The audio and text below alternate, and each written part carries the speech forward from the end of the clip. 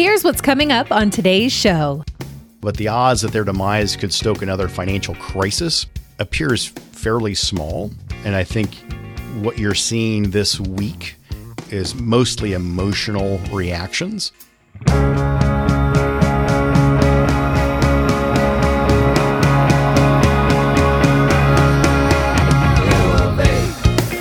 Let us help you reach your peak in retirement. It's time for your Retirement Elevated. We've got a whale of a podcast for you today. Walter Storholt here alongside Scott Dugan, and we are tackling what's been dominating the news for the last, 48, 72 hours, however long it's been since some of this bank craziness started to begin. Scott, I am really glad I'm talking to you today. We are recording this for everybody so that you know, on a Monday in 2023. And let's give the exact date. I don't even know what day it is, Scott. The 13th. The 13th. Monday the 13th. Oh, no, Monday the 13th. It's you picked right up on that, Scott. So keep in mind, if you're listening to this episode several days from now, certainly new information could have come out, but sort of where things stand right now with people trying to react to what's going on with the bank crisis. And if you don't know what we're talking about, well, we'll give you details on that in a few moments as well. But I know you're probably getting some questions about this, Scott. Maybe they're just around the water cooler questions. Maybe they're questions from clients or folks that you just happen to be meeting with in the office this week. Take us down the road. Let's unpeel the layers a little bit here. What's going on with this SVB bank run? I don't know if we've given it an official global term yet, but whatever this kind of latest crisis is that we have on our radar. And I also want to point out that this is the apocalypse du jour. Yeah, you've done lots of episodes about this, right? Yes. And this is the current one. And you can read a headline that says, hey, this is isolated. It's not going to be a big deal. And then there's going to be other articles or headlines say, oh my gosh, this is the beginning of the end, canary in the coal mine. Yes. I don't know what to think exactly. Yeah. So we're going to approach this with logic and facts. I know that's going to be very surprising for most people here. All right. Well, I'm going to tune out if that's the case. Yeah. We're not going to sensationalize this. We're going to get down to the heart of the matter. And we're going to attach to this a great piece by our Chief Investment Officer, Mike Sorrentino, and his team. Mike also recorded a video over the weekend. And so that's going to be embedded in the podcast. And, this is also going to go out via email to our clients as a standalone e-newsletter. But since you and I are on the schedule today, I'm like, you know what? Let's talk about this. Let's get this out there and give people a better understanding of what we know as of today. And so the Silicon Valley Bank was a well-respected institution that catered to an elite clientele and a lot of Silicon Valley startups, a lot of venture capital companies. Their range of clientele was pretty narrow, so they kind of have a niche. And they were shut down on Friday. That was when the news just started. Now, we've not had a big bank failure in a long time. I'd like to put this into context. Nassim Taleb, he wrote The Black Swan, which is a very interesting book. Over the weekend, he said, well, let's look at history and let's put this in perspective. He goes, if you go pre-1980s, you had a bank failure about every other day. Whoa, say that again? Every other day? Every other day. Okay. So pre-1980s. All right. And going into the 80s, 90s, kind of slowed down. But post-2008, 2009, it's not as prevalent as it once was. So this is a new thing, as far as a new trend. So we had SVB, short for Silicon Valley Bank, went under. Now, even as I was prepping for this morning, it looks like that the European arm of this got purchased by a bank, and we're going to see what comes about on the U.S. side. A lot of things being bantered around that, the Fed's going to step in and bail out depositors. Janet Yellen 18 hours ago said, no, we're not going to do it. I think that may have changed. I know that the current administration did a press conference, didn't answer a lot of questions. And so I don't know a lot of data, but I think, again, we'll know more about that coming in the coming days and weeks. But I wanted to give you kind of the short version of what we know as of Monday morning. and run through some items that I think you want to hang on to. And then again, we'll update you as things go by.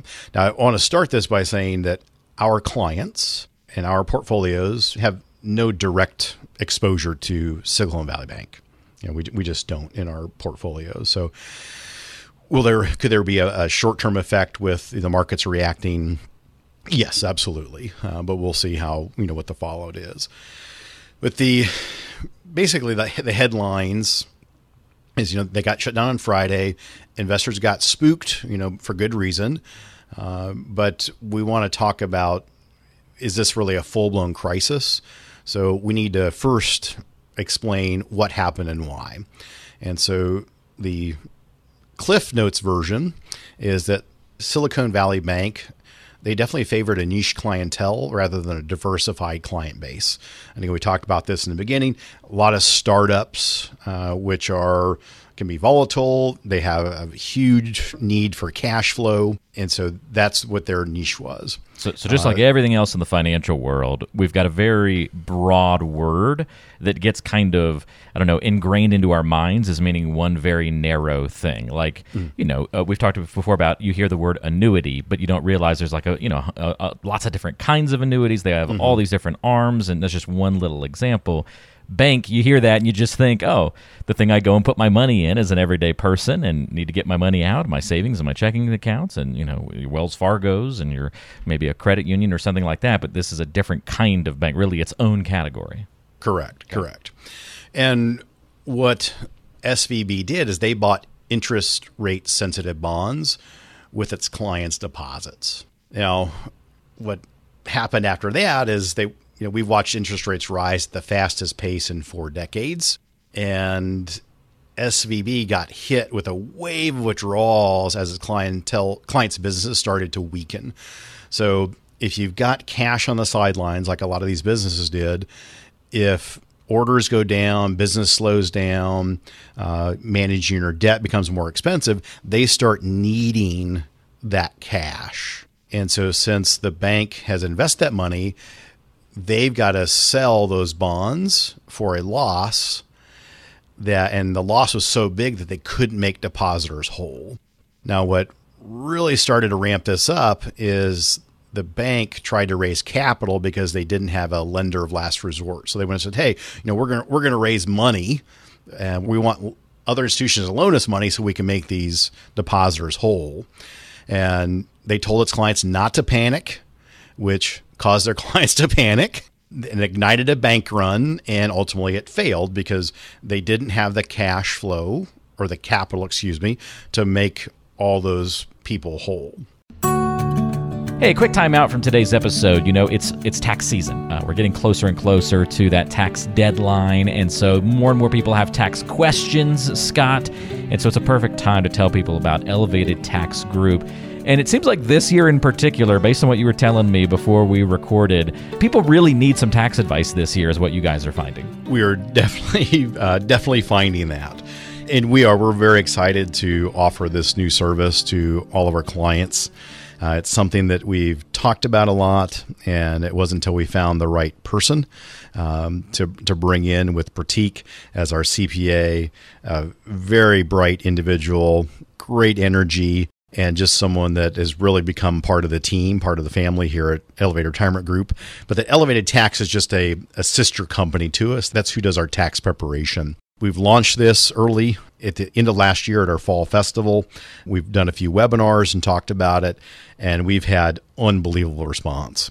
We have people every day coming in to meet with Pratik, dropping off documents.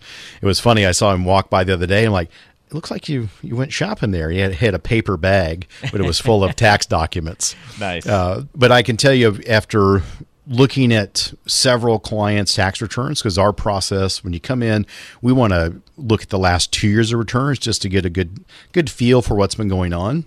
And it's amazing what Pratik has found as far as mistakes and things that we're probably going to go back and amend and get some people some money back.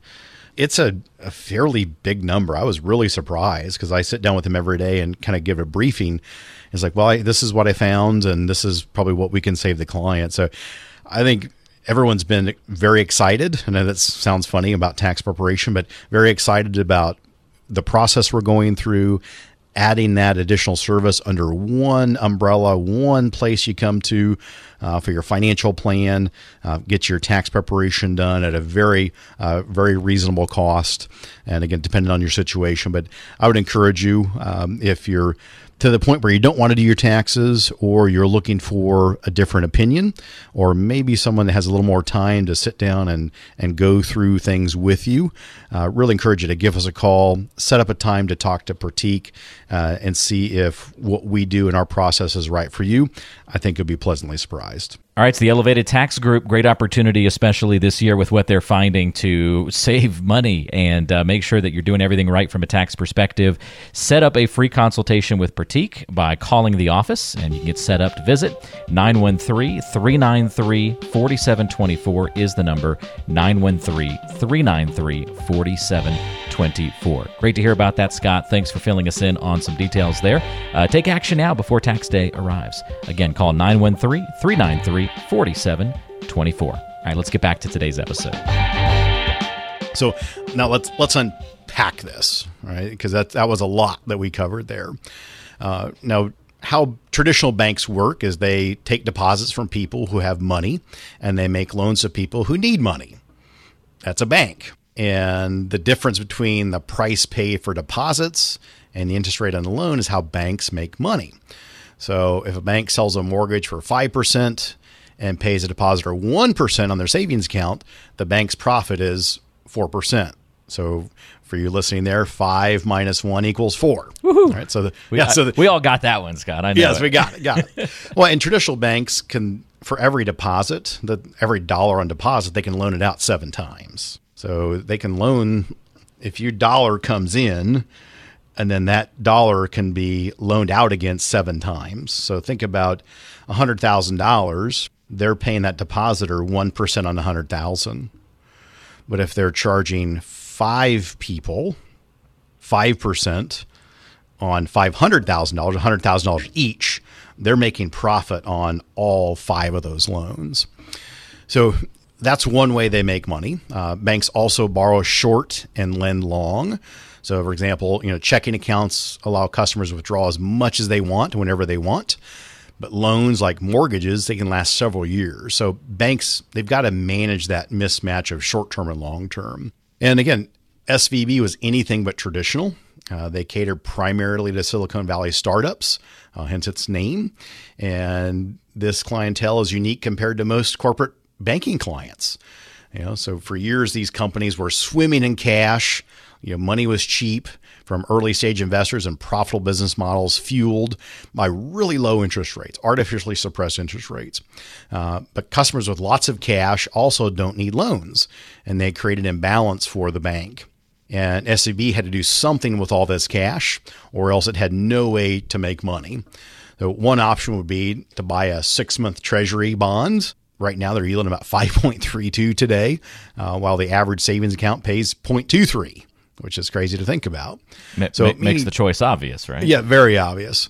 So for every $1 billion in deposits, the bank could earn around $51 million annually with zero risk of default. All right, so pretty good deal. SVB had over $1.7 billion in deposits, which could theoretically generate $8.9 billion in revenue annually if they just followed that and invested in 6-month treasuries. But not too long ago, these bonds paid almost nothing. The same 6-month treasury bond on January 1st, 2022 yielded 0.19%. Now, even if deposit rates were at zero, $1 billion would have only generated $1.9 million in annual revenue, so not very much. Now, that's not enough to operate a large bank like SVB. So they turned to higher yielding bonds instead. So to be clear, they were still risk-free, or at the minimum extremely safe, but to earn an attractive yield, SVB bought longer dated bonds matured in years rather than months. So the further out the maturity date of a bond, the more sensitive it is to rising interest rates. So again, no big deal if the intent is to hold to maturity. You're going to hang on to them until they mature. But SVB didn't have that luxury because they bought these bonds using their clients' deposits. Now, if one or two clients come asking for their money back, again, no big deal. You give it back to them. Sell some of the bonds at a loss, give the money back, and move on with life. But several clients were hit hard as interest rates rose at the fastest pace in 4 decades.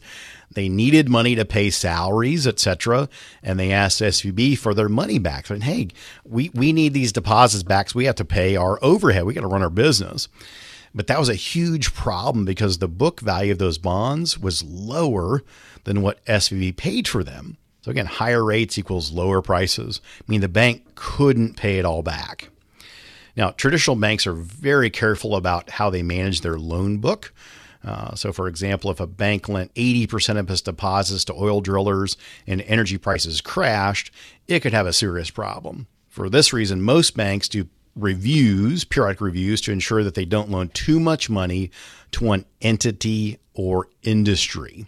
So it goes back to that diversification, spreading out the risk. I talk about a lot of baskets with a lot of eggs in each basket, and a lot of people watching those basket of eggs. SVB, they had pretty much one basket, and they put all their eggs in that basket. And if you compare that to a traditional bank is short on funds, they borrow from other banks or directly from the Federal Reserve. And so this system is very well managed and highly regulated to ensure that the bank runs experienced during like the Great Depression don't happen again. But SVB was not regulated like most other large banks.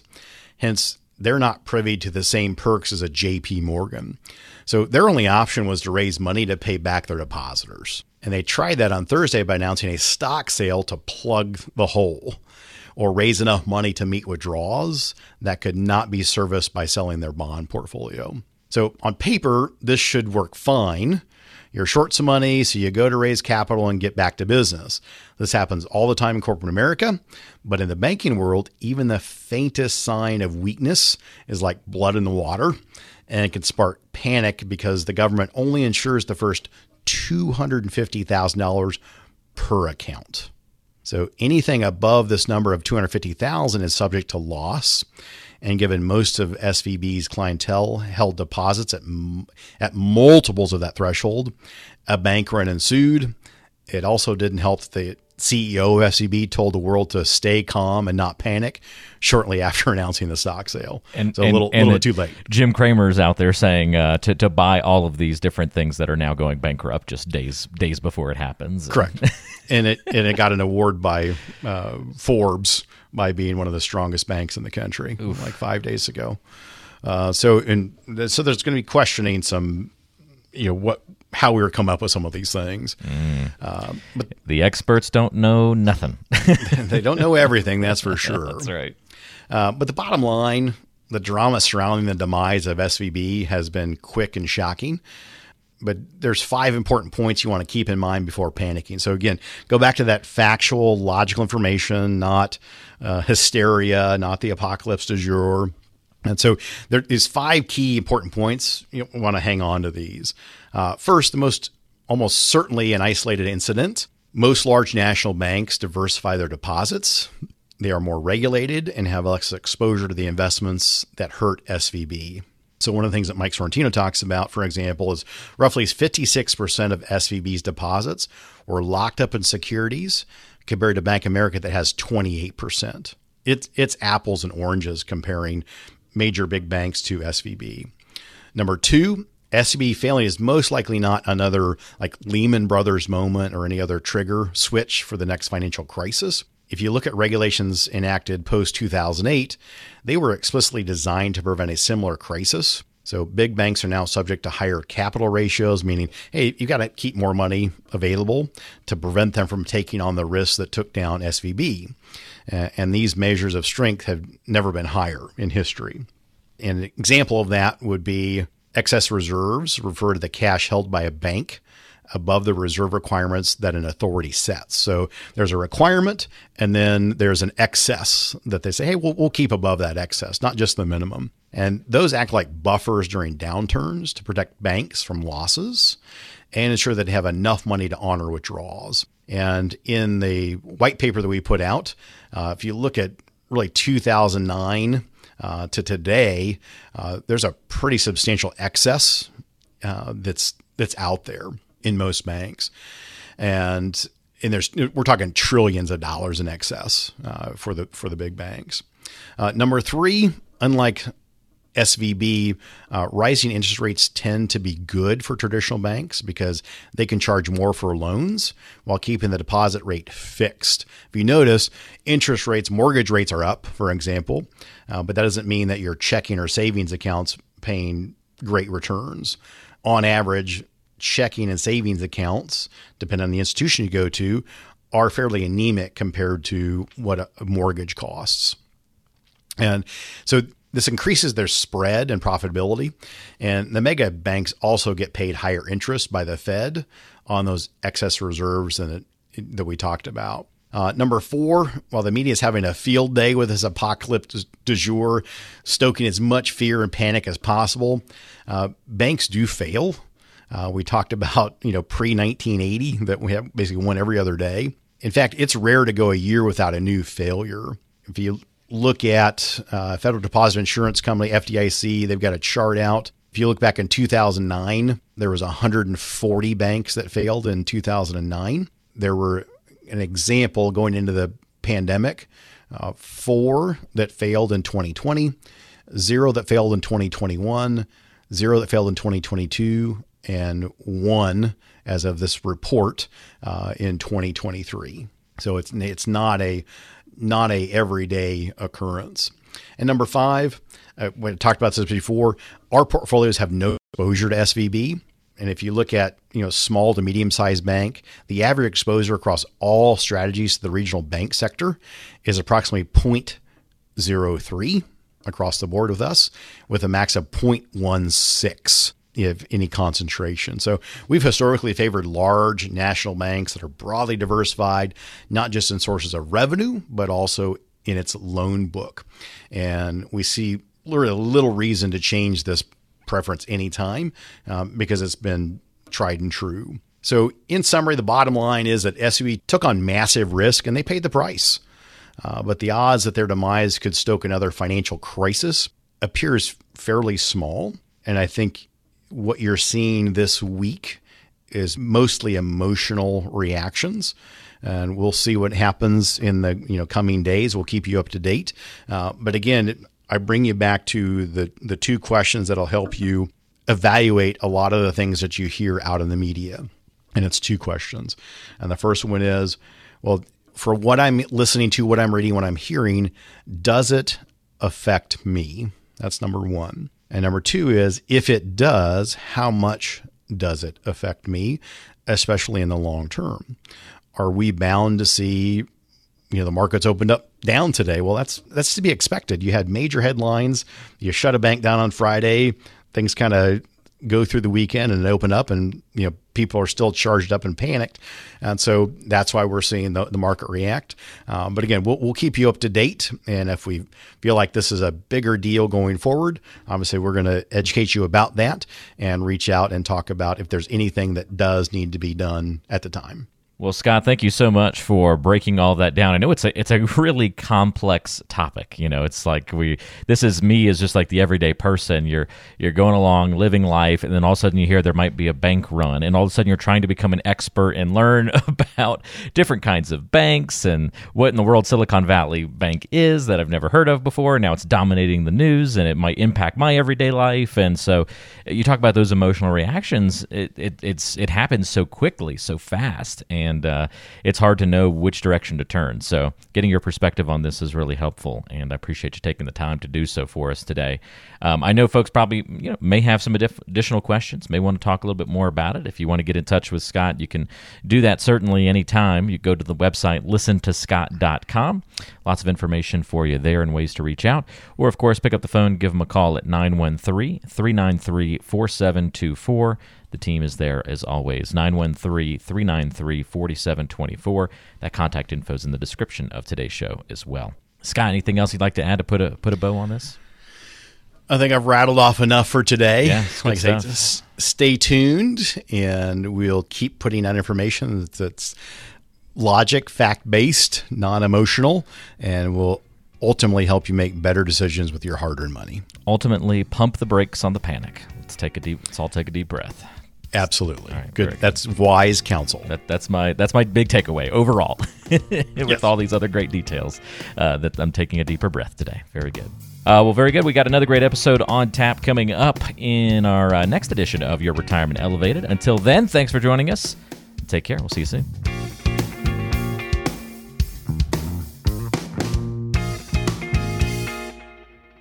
Investment advisory services offered through Elevated Capital Advisors, LLC, an SEC-registered investment advisor.